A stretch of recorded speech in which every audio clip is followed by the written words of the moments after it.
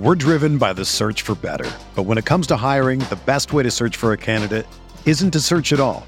Don't search, match with Indeed. Indeed is your matching and hiring platform with over 350 million global monthly visitors, according to Indeed data, and a matching engine that helps you find quality candidates fast. Ditch the busy work. Use Indeed for scheduling, screening, and messaging so you can connect with candidates faster. Leveraging over 140 million qualifications and preferences every day, Indeed's matching engine is constantly learning from your preferences, so the more you use Indeed, the better it gets. Join more than 3.5 million businesses worldwide that use Indeed to hire great talent fast. And listeners of this show will get a $75 sponsored job credit to get your jobs more visibility at Indeed.com/Blue Wire. Just go to Indeed.com/Blue Wire right now and support our show by saying that you heard about Indeed on this podcast. That's Indeed.com/Blue Wire. Terms and conditions apply. Need to hire? You need Indeed.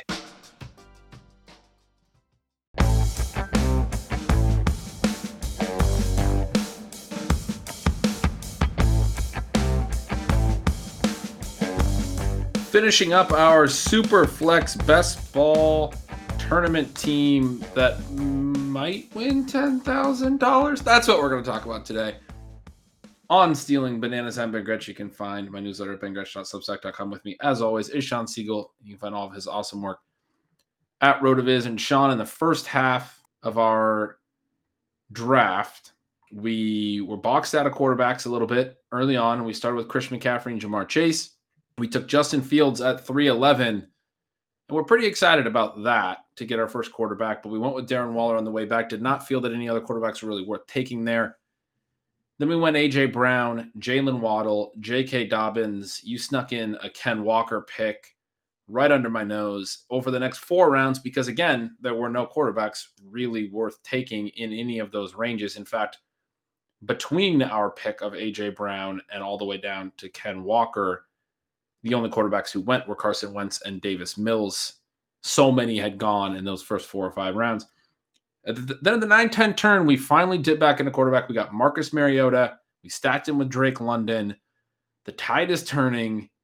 Pretty excited about that little Atlanta stack, but it'll be fun to see how we figure out what to do with a quarterback room that only at this point has Justin Fields and Marcus Mariota. It will be fun, but if you could only have 2 guys, and you knew that you didn't have one of the top 6, then these will be the 2 guys I would pick. Fields and Mariota, massive upside. Gonna have to run a lot. I'm telling myself the positive story. So everyone after Burrow, Jalen Hurts, Russell Wilson, we're taking Marcus Mariota. I'm with you on that.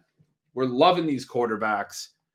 There's a few interesting ones still left. We're going to be talking a lot about the rookie quarterbacks, what we think their outlook could be for 2022, whether they're worth drafting in this format, but also how that informs our expectations for essentially their whole careers as we sit and talk through this.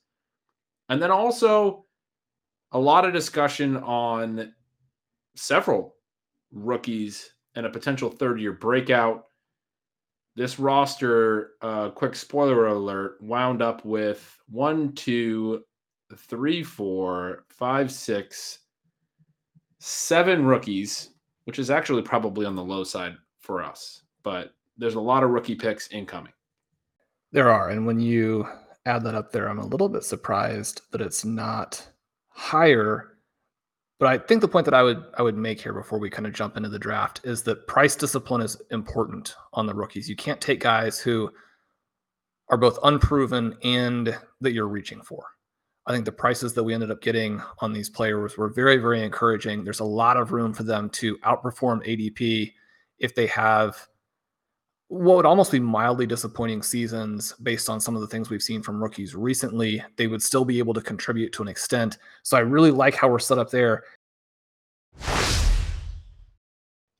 So we did go Rachaad White as a late pivot there. You had mentioned the Week 17 matchup, the Bucks and the Panthers. We have Christian McCaffrey as well. White we really believe in as having this 3-down profile. If something were to happen to Fournette, could be a truly huge piece, and that would be a pretty fantastic setup. A lower number of a build with fewer running backs overall, we still have this potential for Rachaad White to be pretty massive. We do, and I'm saying this mostly jokingly, but we have that Week 17 scenario where Rachaad White gets 3 early touchdowns and then forces Christian McCaffrey to catch 15 late passes. So I'm holding you to that. Okay, good. That wasn't a joke. So you still have Geno Smith at the top of the queue. I only brought him up because I thought Smith Fant would be a thing. Was Fant the other? Trey McBride's the other tight end that you were looking at with Everett? When earlier you mentioned there were 2 tight ends left. Right. Well, no, Fant and Everett were the 2 guys at that point, but then at the last turn, I was arguing for Everett and Evan Ingram. Right. You didn't want to take that second tight end right there. Yeah, I pretended like you didn't bring up Evan Ingram. We moved on from that. And so I've been playing a little bit with the roster construction explorer to see how comfortable it is with your move of taking only the 2 tight ends. And if we're going to go with a 4 QB approach, which again, there are some concerns with that, then the 2 tight end does look to be a way of balancing that out. We took the tight end early in Darren Waller. I mean, I think we're betting here on Everett being, I don't know. I keep going back. I'm not completely sure why he goes there, right? Because Keenan Allen and Mike Williams in and of themselves, I mean, those are not the wide receivers that shut out a tight end, if that tight end can play at all. So, I mean, that's the part that we'll see. We got a little bit of a run there with Everett once Russell Wilson got healthy at the end of the season. But I mean, the reason Everett is on his 3rd team is that he has not been not only not a star, he had that game where he not a starter. So yeah, he had that game where he fumbled twice, including once right at the goal line, and then also had a pass go off his hands at the goal line and get intercepted. I'm pretty sure he should have had 2 short touchdowns and instead created 2 different types of turnovers and then fumbled elsewhere on the field, all in the same game. It was a remarkable achievement. One of the greatest games of the 2021 season for any player. Now that you bring that up, I do remember that. That one was tough. You don't wish that on anybody. Ingram goes. I was actually, if he would have swung all the way back around, kind of entertain it. I don't think McBride solves any questions. It's one of those things where I'm with you on the roster explorer in most cases, but obviously you have to adjust, right? And so it's going to be relative to the individual players. I don't think McBride solves our issues at this point because we have Waller on the roster. I feel like we can tell ourselves that Waller is going to be good enough that we can get by with 2 tight ends. That's a possible outcome for the season, right?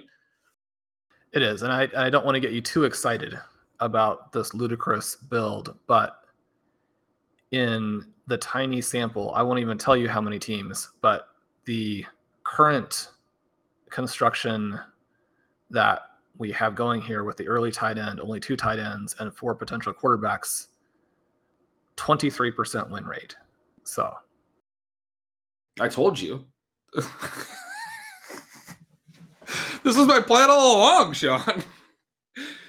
Ben's evil genius is coming through, and we're gonna win about a quarter of these. What was the size of the sample? Now I have to know. Oh, it was 13 teams. Is that a lot? I was thinking it was under 100. I didn't think it was 13. That's fantastic. Well, look. We're trailblazers. This is a new strategy. We can name it something. That's the big thing. You got to have names for everything now, Sean. Everyone wants to be like Zero RB. We will call this super fragile quarterback elite tight end. It's beautiful. I just wish Geno would get picked at this point so that we could conclusively go. Why is Robbie Anderson's name on the chart R-O-B-B-I-E, isn't it? R-O-B-B-Y? Well, I don't know the answer to that. I can't tell if this is a situation where the player is having fun with people or lost a bet, or if that's actually how his name is spelled now. That is what shows up, I think, currently on his Twitter, and I don't know how I know that, since you wouldn't think that would be something that I know. Also, it's how it shows up now on the Carolina Panthers roster, or at least it did yesterday at this juncture. So What? maybe that's Robbie Anderson plays like 7 years and then decides he's going to be R-O-B-B-I-E instead of R-O-B-B-Y? I like it. So then we do actually Is that have what to happened with William Fuller? I keep seeing William Fuller in all these draft rooms now. I mean, does William Fuller stay healthier? Because I'll support the name change there if he could just stay on the field. We have 45 seconds at the 15:11. Have you spent any time looking at the picks recently? No, none. Kenneth Gainwell's still there. We almost took him last time, so I'm definitely comfortable with him. There's another player that's still there that we almost took last time. He's a quarterback, and you've been praying for him to go. But we also have Corral as an option. I did like that take. I say we keep pushing quarterback. Okay. Do you have any interest in David Bell or Wan'Dale Robinson at this pick? Yeah. David Bell. Absolutely. I mean, so we'll take some David Wan'Dale Bell. One of his well. headquarters has been very excited, Ben, that the Cleveland Browns are not running from it. They're not trying to lower expectations. They are flat out calling him Jarvis Landry. Right. Which means he's going to have like 100 receptions as a rookie. Right. That's why I got so excited about him as opposed to Wan'Dale. I like Wan'Dale, but we're basically hearing quick upside case for David Bell is something that they are believing can happen. They're entertaining as a very strong possibility. So love that pick there. And just looking a little bit here at the ADP. Oh, Jacoby Myers is there, Sean. What number do you place him now in the Patriots pecking order since they've added? Obviously one still. Okay. We don't have to take him. You are not a Jacoby Myers fan. That is Adam Thielen 2.0. You put some respect on his name. This guy has earned playing time in multiple seasons where they didn't start him with playing time and has earned targets very well in throughout his NFL sample of reps. So how about that? I do like that. If we had selected Mac Jones, I would have to let you have all of the Patriots wide receivers. We are going to run out of clock. We're going to take Kenneth Gainwell there. And again, we have the advantage of having faded the most important position in this format. But as a result now, our running backs are Christian McCaffrey, J.K. Dobbins, Ken Walker, Rachaad White, and Kenny Gainwell. Which some listeners will think isn't that good, but for us is what you would call an elite running back room. I think we are comfortably done at running back. We have 4 more picks.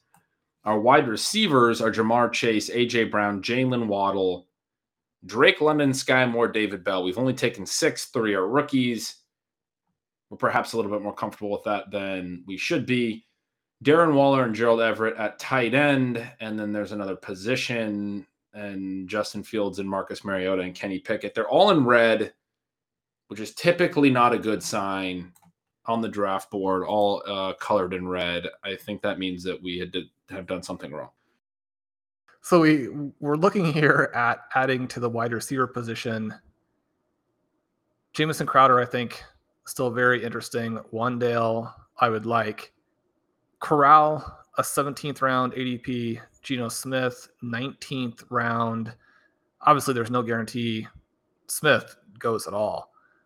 If we got pushed back into a situation where Ritter was the guy left, even though we explained why that this might not be the roster to take him with, would that in some ways elevate your comfort level for the team overall? Yeah, I mean, it's definitely comfortable to essentially handcuff your quarterback. Like you said, there's a lot of ways it can play out. I think the one that you said where Mariota is actually sort of good, but the team's not particularly good, and then we get to the shootout portion of this larger super flex contest, and we need Mariota, and they decide that they're going to get some looks at Ritter late in the year. it kind of feels like the most likely scenario. I mean, not necessarily the Mariota being good thing, but Mariota playing a good chunk of the year and Ritter playing when it matters feels like pretty close to the most likely scenario. Mariota getting maybe 10 or 12 starts and then Ritter starting the final 5 games or 7 games. I'm still hoping we don't have to go that route necessarily, especially because Fields and Mariota have the same bye. I don't know how important week 14 will be, but I would prefer not to take 4 quarterbacks and have 3 of them have the same bye. That doesn't seem like a winning strategy. Now, I had mentioned Corral.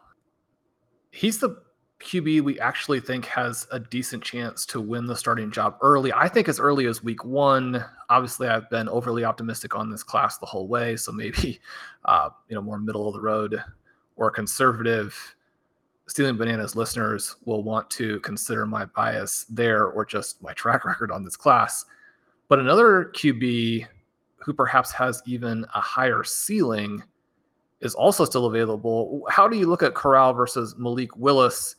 And we talk about Malik Willis. If there were ever a team where we actually wanted to draft him for this format, it would be this one. What's the bull case for him playing this year? Well, Ryan Tannehill has a playoff game caliber for performance in the first 2 or 3 weeks, while Willis absolutely dominates in practice.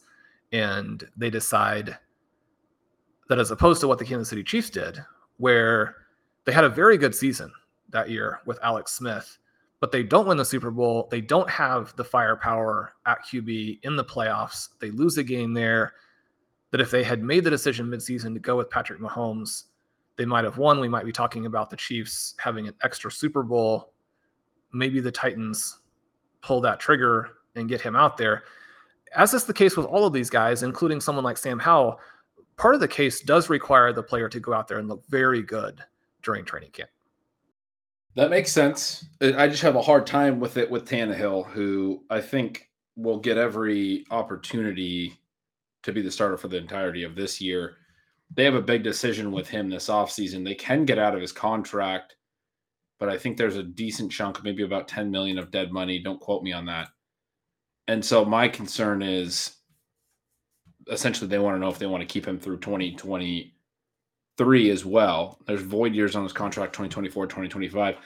It's tough with all these quarterbacks because the fact that they fell to the 3rd round, or in Howell's case, the 5th, we were a little bit higher on them in the fantasy community, but there's a lot of scenarios where these teams just draft these guys to be pure backups, which is what we've seen from similarly drafted quarterbacks in that range in recent years. I mean, just look at 2021. Kyle Trask went in that range. Kellen Mond went in that range. Davis Mills did as well, and Davis Mills got on the field and played all right. But you're talking about Trask and Mond, 2 players that didn't even sniff the field, obviously.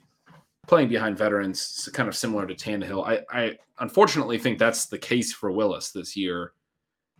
As much upside as you might have in fantasy, it's just really hard to see scenarios where they move away from their very high-priced quarterback who they have signed to this really big deal. Yeah, I think that is the case. That's one of the reasons why I do like Corral. I just think he wins the job there. I think that potentially the difference between some of these guys is that, even going in, and Kyle Trask played very well in his final year in college, but there just wasn't the physical upside in terms of the mobility, the opportunity to affect the game. Lamar Jackson goes, there at the end of the 1st round. And so that's obviously different than going in round 3 or round 5, but he pushes his way onto the field. Russell Wilson pushes his way onto the field. The disappointing thing here is that Matt Corral does go, as does Malik Willis. So Darnold and Corral got stacked together by one drafter. They were kind of doing the thing we were discussing with Mariota and Ritter. I guess I'm not as concerned about the bye weeks. I'm kind of overstating probably the concern there.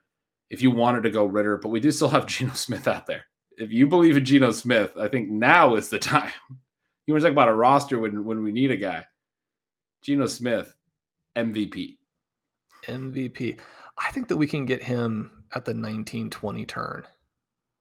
Okay.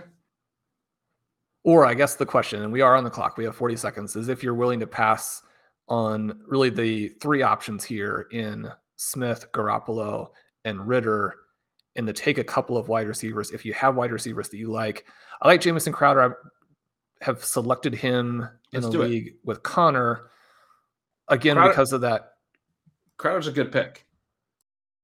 And one of the things, Ben, here that's kind of fun, you can go to the NFL Stat Explorer and look at his player page, look at him in half PPR. And one of the things I think people get overly concerned about with some of the possession receivers is that maybe they're high floor, low ceiling. They don't think there's enough volatility. You pull up Jamison Crowder, you'll be surprised by the number of wide receiver 1, wide receiver 2 finishes he has over the last 3 seasons. Obviously, most of those were not last year, where he had some injuries and obviously the Jets were bad.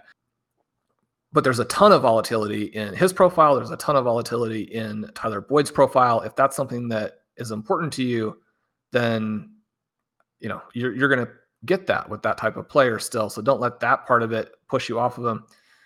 And we get the correlation with Chase that we were thinking about with the Gabriel Davis pick several rounds earlier, the Week 17 matchup. Jamison Crowder's going to catch 10 passes against the Bengals. I like it. The unfortunate development is that passing at the 17-18 turn was not going to work, because passing even just at the 17-11 did not work for Desmond Ridder. He goes 17-12. So we're back up here.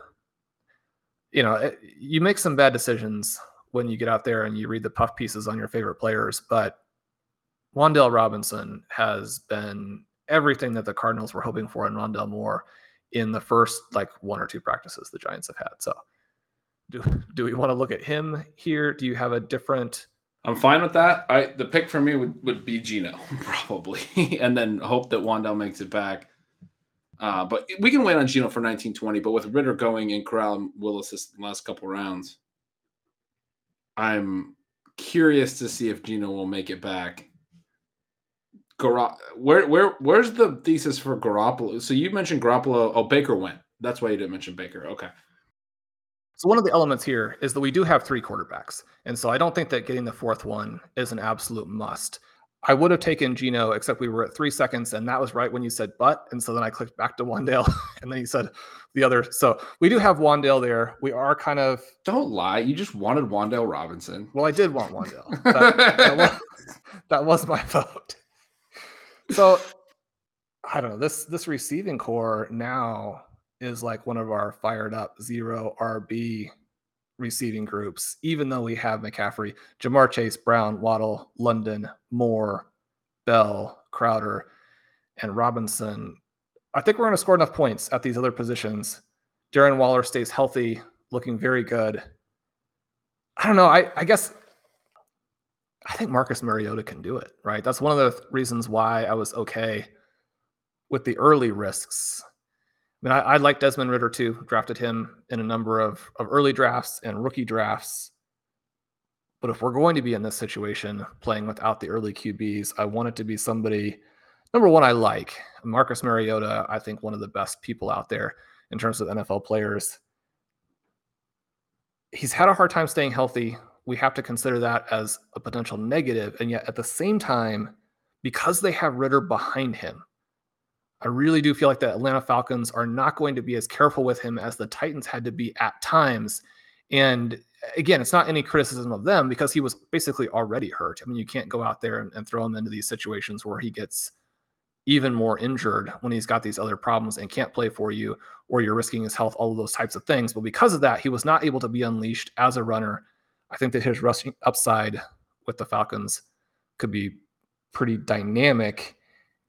And within the context of this tournament where we have Fields and Mariota, both of those guys go out there on Sundays and run, the points are going to be there. So if you just talked yourself into us having the best QBs in the league, is that what I caught there? No, I think that the team with Patrick Mahomes, Aaron Rodgers, and Deshaun Watson to start probably still has us trumped, but I do feel okay about our situation. They have us trumped very narrowly. It is narrow. Is there, if we're not going to go with the 4th QB, is there a 3rd tight end that you like? I'm good with the 5 running backs. We have 8 receivers now.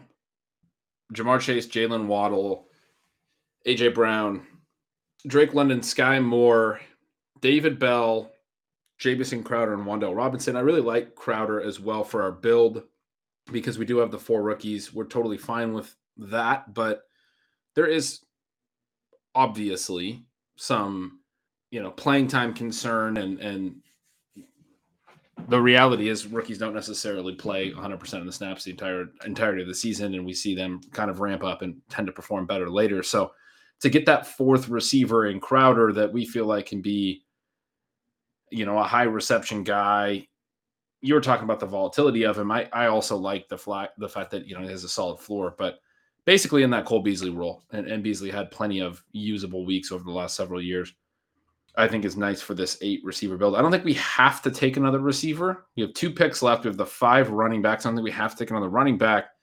So we have this question of, do we want a 3rd tight end? Do we want, the 4th quarterback discussion? If Geno Smith comes back, do we want a 6th running back? Do we want a 9th receiver? I think we can go all 4 of those directions. I don't feel like we're necessarily closed off at any position. McBride did just go, so that narrows tight end even more. I don't know if there's a tight end we can take. We're driven by the search for better. But when it comes to hiring, the best way to search for a candidate isn't to search at all. Don't search, match with Indeed. Indeed is your matching and hiring platform with over 350 million global monthly visitors, according to Indeed data, and a matching engine that helps you find quality candidates fast. Ditch the busy work. Use Indeed for scheduling, screening, and messaging so you can connect with candidates faster.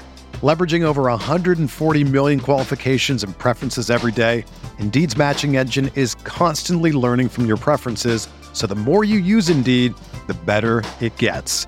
Join more than 3.5 million businesses worldwide that use Indeed to hire great talent fast. And listeners of this show will get a $75 sponsored job credit to get your jobs more visibility at Indeed.com/Blue Wire. Just go to Indeed.com/Blue Wire right now and support our show by saying that you heard about Indeed on this podcast. That's Indeed.com/Blue Wire. Terms and conditions apply. Need to hire? You need Indeed. Yeah, I guess that's probably the last tight end I would be seriously considering. Adam Troutman, if he's healthy, perhaps score some points for the Saints, but Landry deepens that wide receiver group. If he's available, you would expect Alvin Kamara to catch a bunch of passes. The name here that is maybe a little bit interesting is one that you've mentioned to me at times, because there's the potential for sort of a, not really even a secondary breakout, because the actual breakout hasn't happened. But OJ Howard gets to go to the, he had a good season in there, but OJ Howard goes to the Bills. That would be in many ways a similar kind of bet to Gerald Everett with the Chargers, other than just Howard's going to be the backup, obviously. But there'd be potential for him to get out there on the field. Again, that's a game that you're interested in playing. And one of the things I like about playing that Bengals-Bills game is to try and play it in ways that maybe aren't going to be played as much. And so that would allow. So Jamison Crowder, 10 catches, and OJ Howard, 3 touchdowns, or 2 touchdowns. We'll be perfect. reasonable. That's perfect. The other name here, Ben, that you have to consider, and I put Will Fuller into the queue for you. He may not play in 2022, so that would decrease us by another roster spot. But LaVisca is still there. Sam Howell is still there. Jimmy Garoppolo is still there. A lot of names worth taking. Your boy Kendrick Bourne just went 1 pick before us, though, so we can't take him, unfortunately. And the running backs I was interested in, which I wasn't that yet even with them, but Sony Michel and Kenyon Drake go in this round. So I'm kind of with you. I think that we're off of running back. Wide receiver would probably be Chenault. We're probably off tight end, although I'm okay with Howard if that's a play you'd like to make. Geno is available here. Let's take Geno. You like that better than Garoppolo getting traded to one of these teams? I don't think he's going to get traded to Seattle just because they're in the same division, but it's, I suppose, possible. Where do you think he fits? Carolina, maybe? Well, they've made the interesting claim that they don't think that he's an upgrade on Sam Darnold. And I would contest that, but maybe that, I don't know if you can say that and then trade for him, because you're going to have to mend some fences right away. So We do take Geno Smith there. It was in round 19.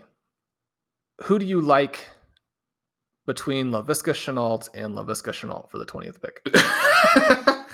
I do love that you were right that Geno made it back, but Gardner Minshew went in the interim. Nobody is on your bandwagon that Geno Smith is going to start for Seattle.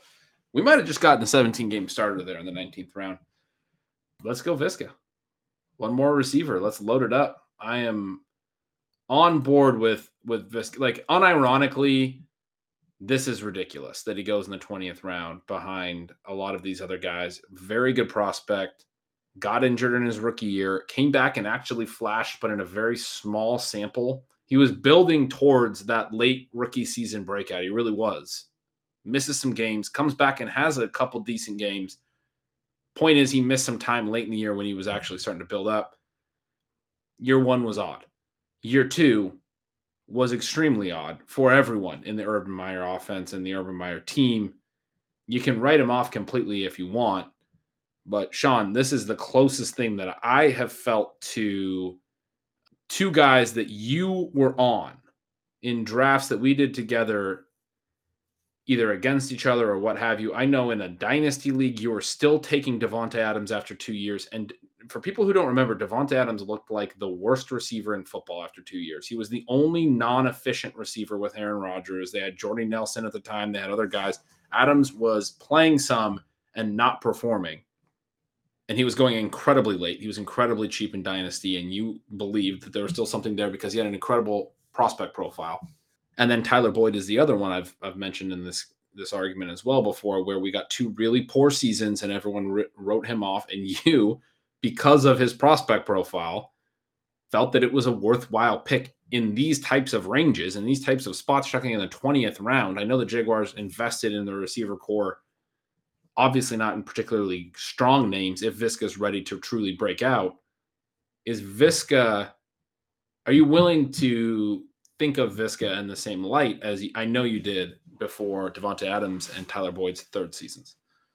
I guess I'm a little bit more nervous because the Jaguars are so clearly wanting to go in a different direction. But my argument would be that as we get closer to the season and people realize what the Jaguars wide receiver core actually still is, he's going to rise in price. Or if he gets moved, he's going to rise in price. And it's an interesting way to play a Trevor Lawrence breakout, I think, too. And so in some ways, you're actually getting a little bit of both of the bounce backs or the post hype or whatever you want to call it with those guys.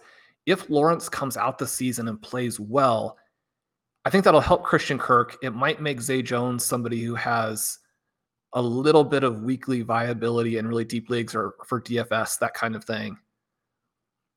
But the player you would expect to benefit the most would be the guy with the highest ceiling. And I still think that probably is Shenault. Now, there are very real concerns in that not just in terms of the way that some of the targets went. It didn't really matter what role they played him in last year. When he was outside, he wouldn't get open. When he was the underneath guy, he wasn't targeted in the same way that, practice squad types of players were targeted when they were in that same role. And then when he did get open, he didn't catch the ball. And so you have to take that into consideration, and you have to adjust what you think a receiver is going to do, what a player is going to do with those first 2 years of information. But in round 20, I still like the play. I mean, you're looking at other players drafted in this round that, realistically, I just don't think make any difference to their teams at all. And, we get Tyler Huntley and Jimmy Garoppolo in this round. There are ways that those picks could pay off, but I do think that Shenault, and when you look at something like yards after contact, the physical element of him that you can go check out in the Advanced Stat Explorer, some of those things are still there. And so I guess that combined element, right, of both Shenault and Lawrence, I think you need to have multiple things happen, but you're getting a price where if you're wrong, it just doesn't hurt you. You still want a player who's going to contribute here. We could have picked Jimmy Garoppolo, who could get traded to a starter and could be the whole key to the team. We passed on him to make this Shenault play. So anytime that you're saying somebody's free, I mean, they're not free. there are other players, but I like the price and I like the potential outcome. Yeah, I completely agree with you about the way he looked last year. It was really pretty depressing, frankly, as a big time Chenault fan, to see him in different roles and just not really performing. I it's really interesting. I just went and looked, and Chenault actually has 2 600-yard seasons. Devontae Adams did not hit 500 yards in either of his first 2 years. Tyler Boyd, who I mentioned, had a 600-yard season and then like 250 yards in his second year. Both of them accumulated fewer yards and fewer receiving TDs than Chenault has over their first 2 years. So in terms of like just how bad they looked, I was saying that I just kind of wanted to mention that. Not that that means that Chenault's going to be better than them or anything like that. I'm obviously cherry picking comps that worked out very favorably and were similar spots after 2 seasons, similar production profiles in college as well. But I'm trying to lay the groundwork for what people actually thought of Devontae Adams after 2 years and what people actually thought about Tyler Boyd after 2 years. It was very similar. That said, why these guys turn around going into year 3 is actually not something that is easy to identify, and certainly not a lot of them do.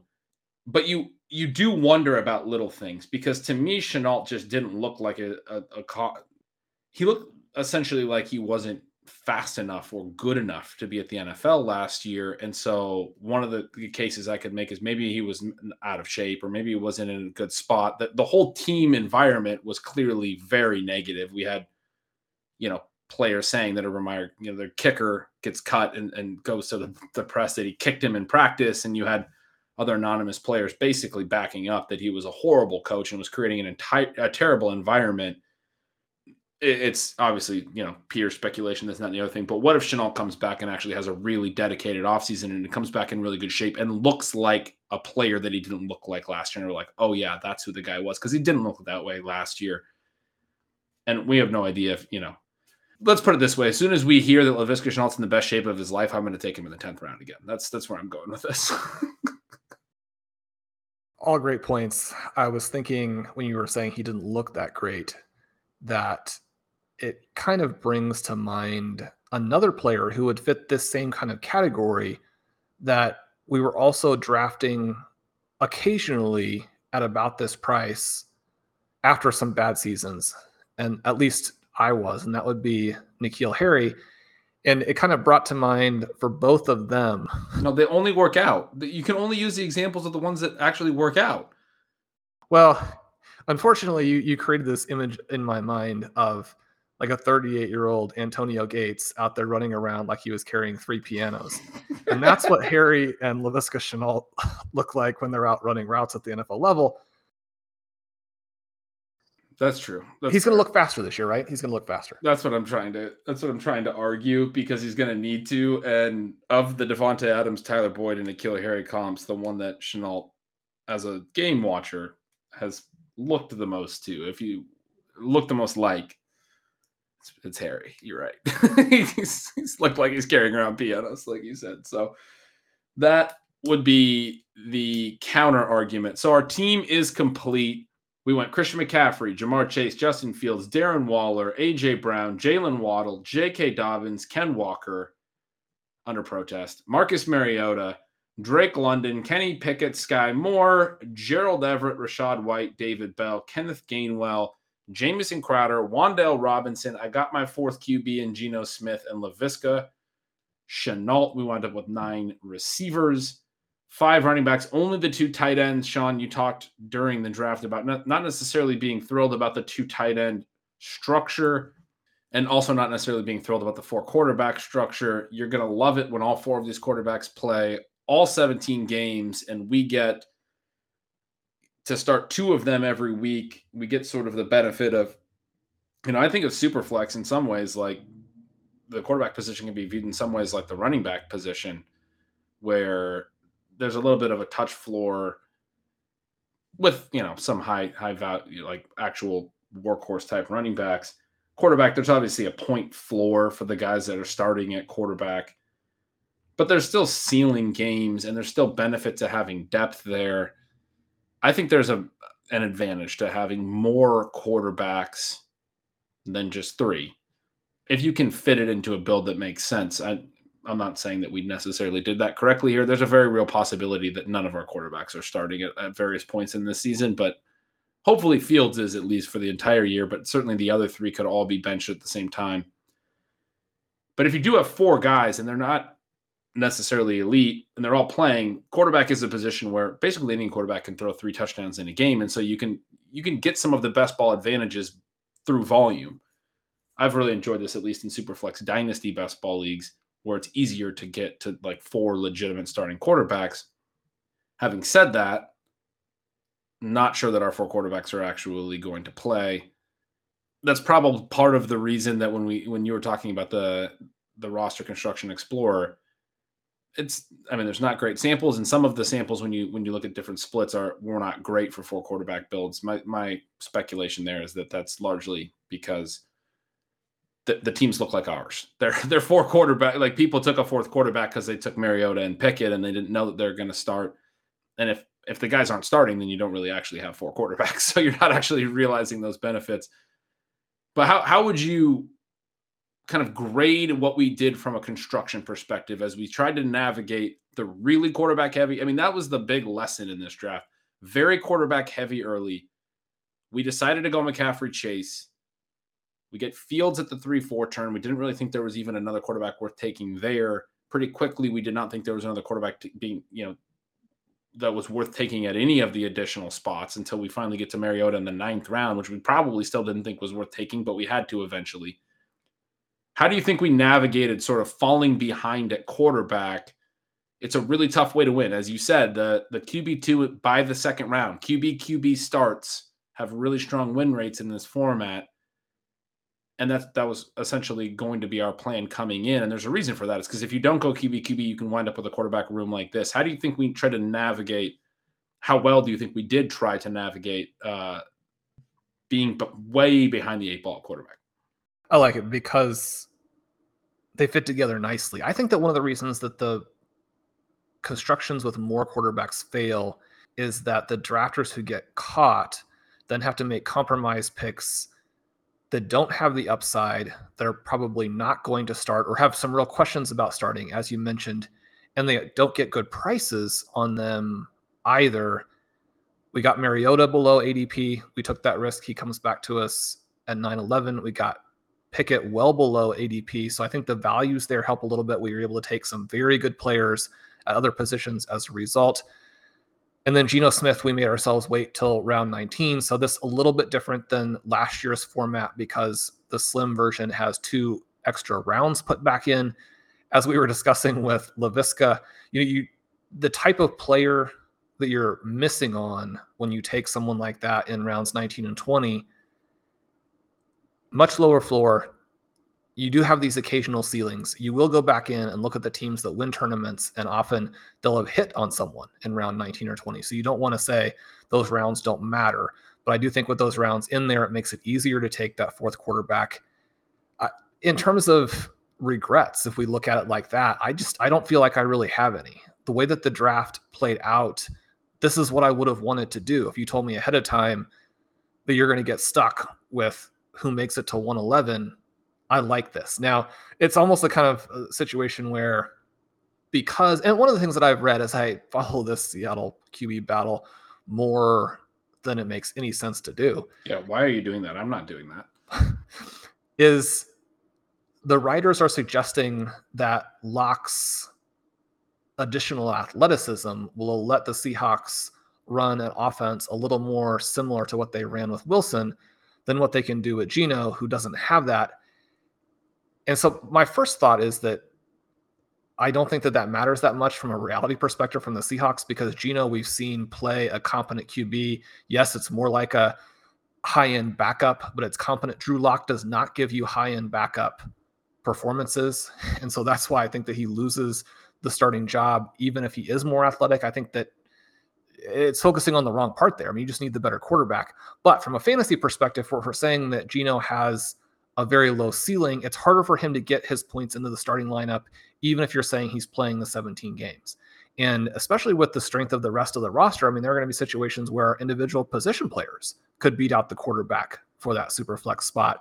And so there's this little tiny part of me that wishes we had just said, what happens if Sam Howell gets himself in there? Because if he plays even just the second half of the season or even just the fantasy playoffs, I mean, Sam Howell is the guy who can go out there and score fantasy points. I mean, his profile is perfect for that, which is why we've been irrationally exuberant about him the whole way through. So, now that we're done, there's this little part of me that thinks we should have taken a guy who almost certainly isn't going to play over someone who I think will play.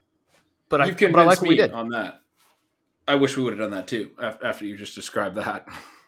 And Howell does not get drafted. So, yeah, I mean, I think that was well put.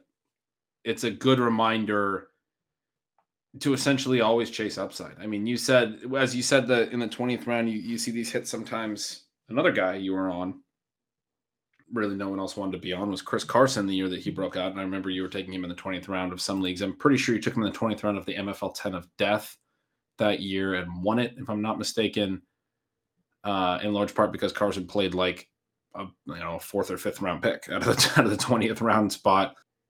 We're hoping to get that from Visca, but you're right.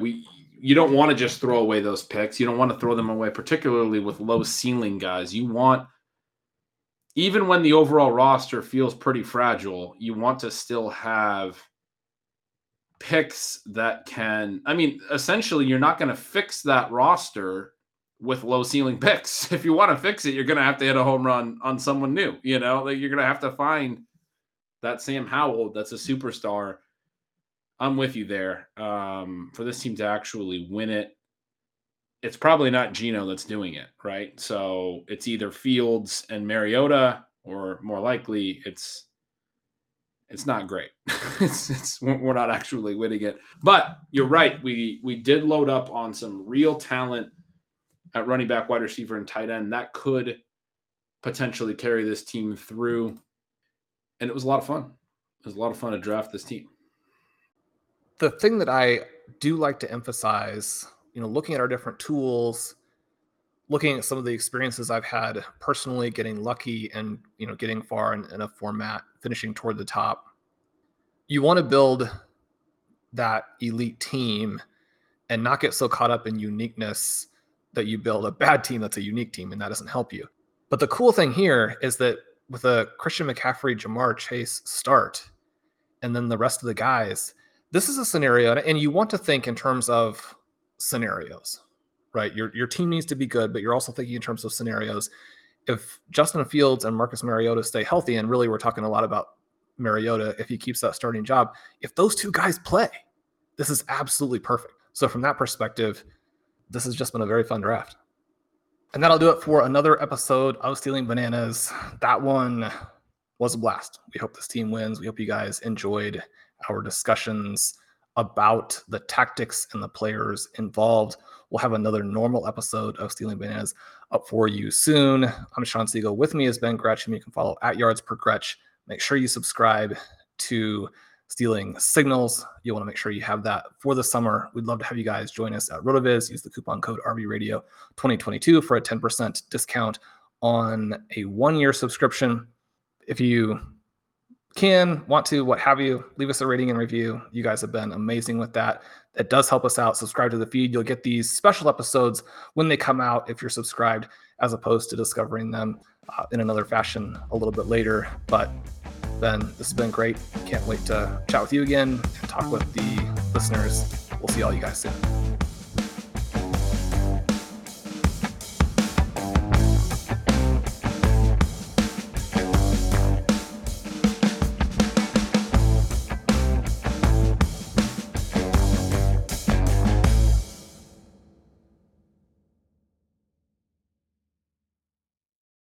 Without the ones like you, who work tirelessly to keep things running, everything would suddenly stop. Hospitals, factories, schools, and power plants, they all depend on you. No matter the weather, emergency, or time of day, you're the ones who get it done. At Grainger, we're here for you with professional-grade industrial supplies. Count on real-time product availability and fast delivery. Call, click Grainger.com, or just stop by. Grainger, for the ones who get it done.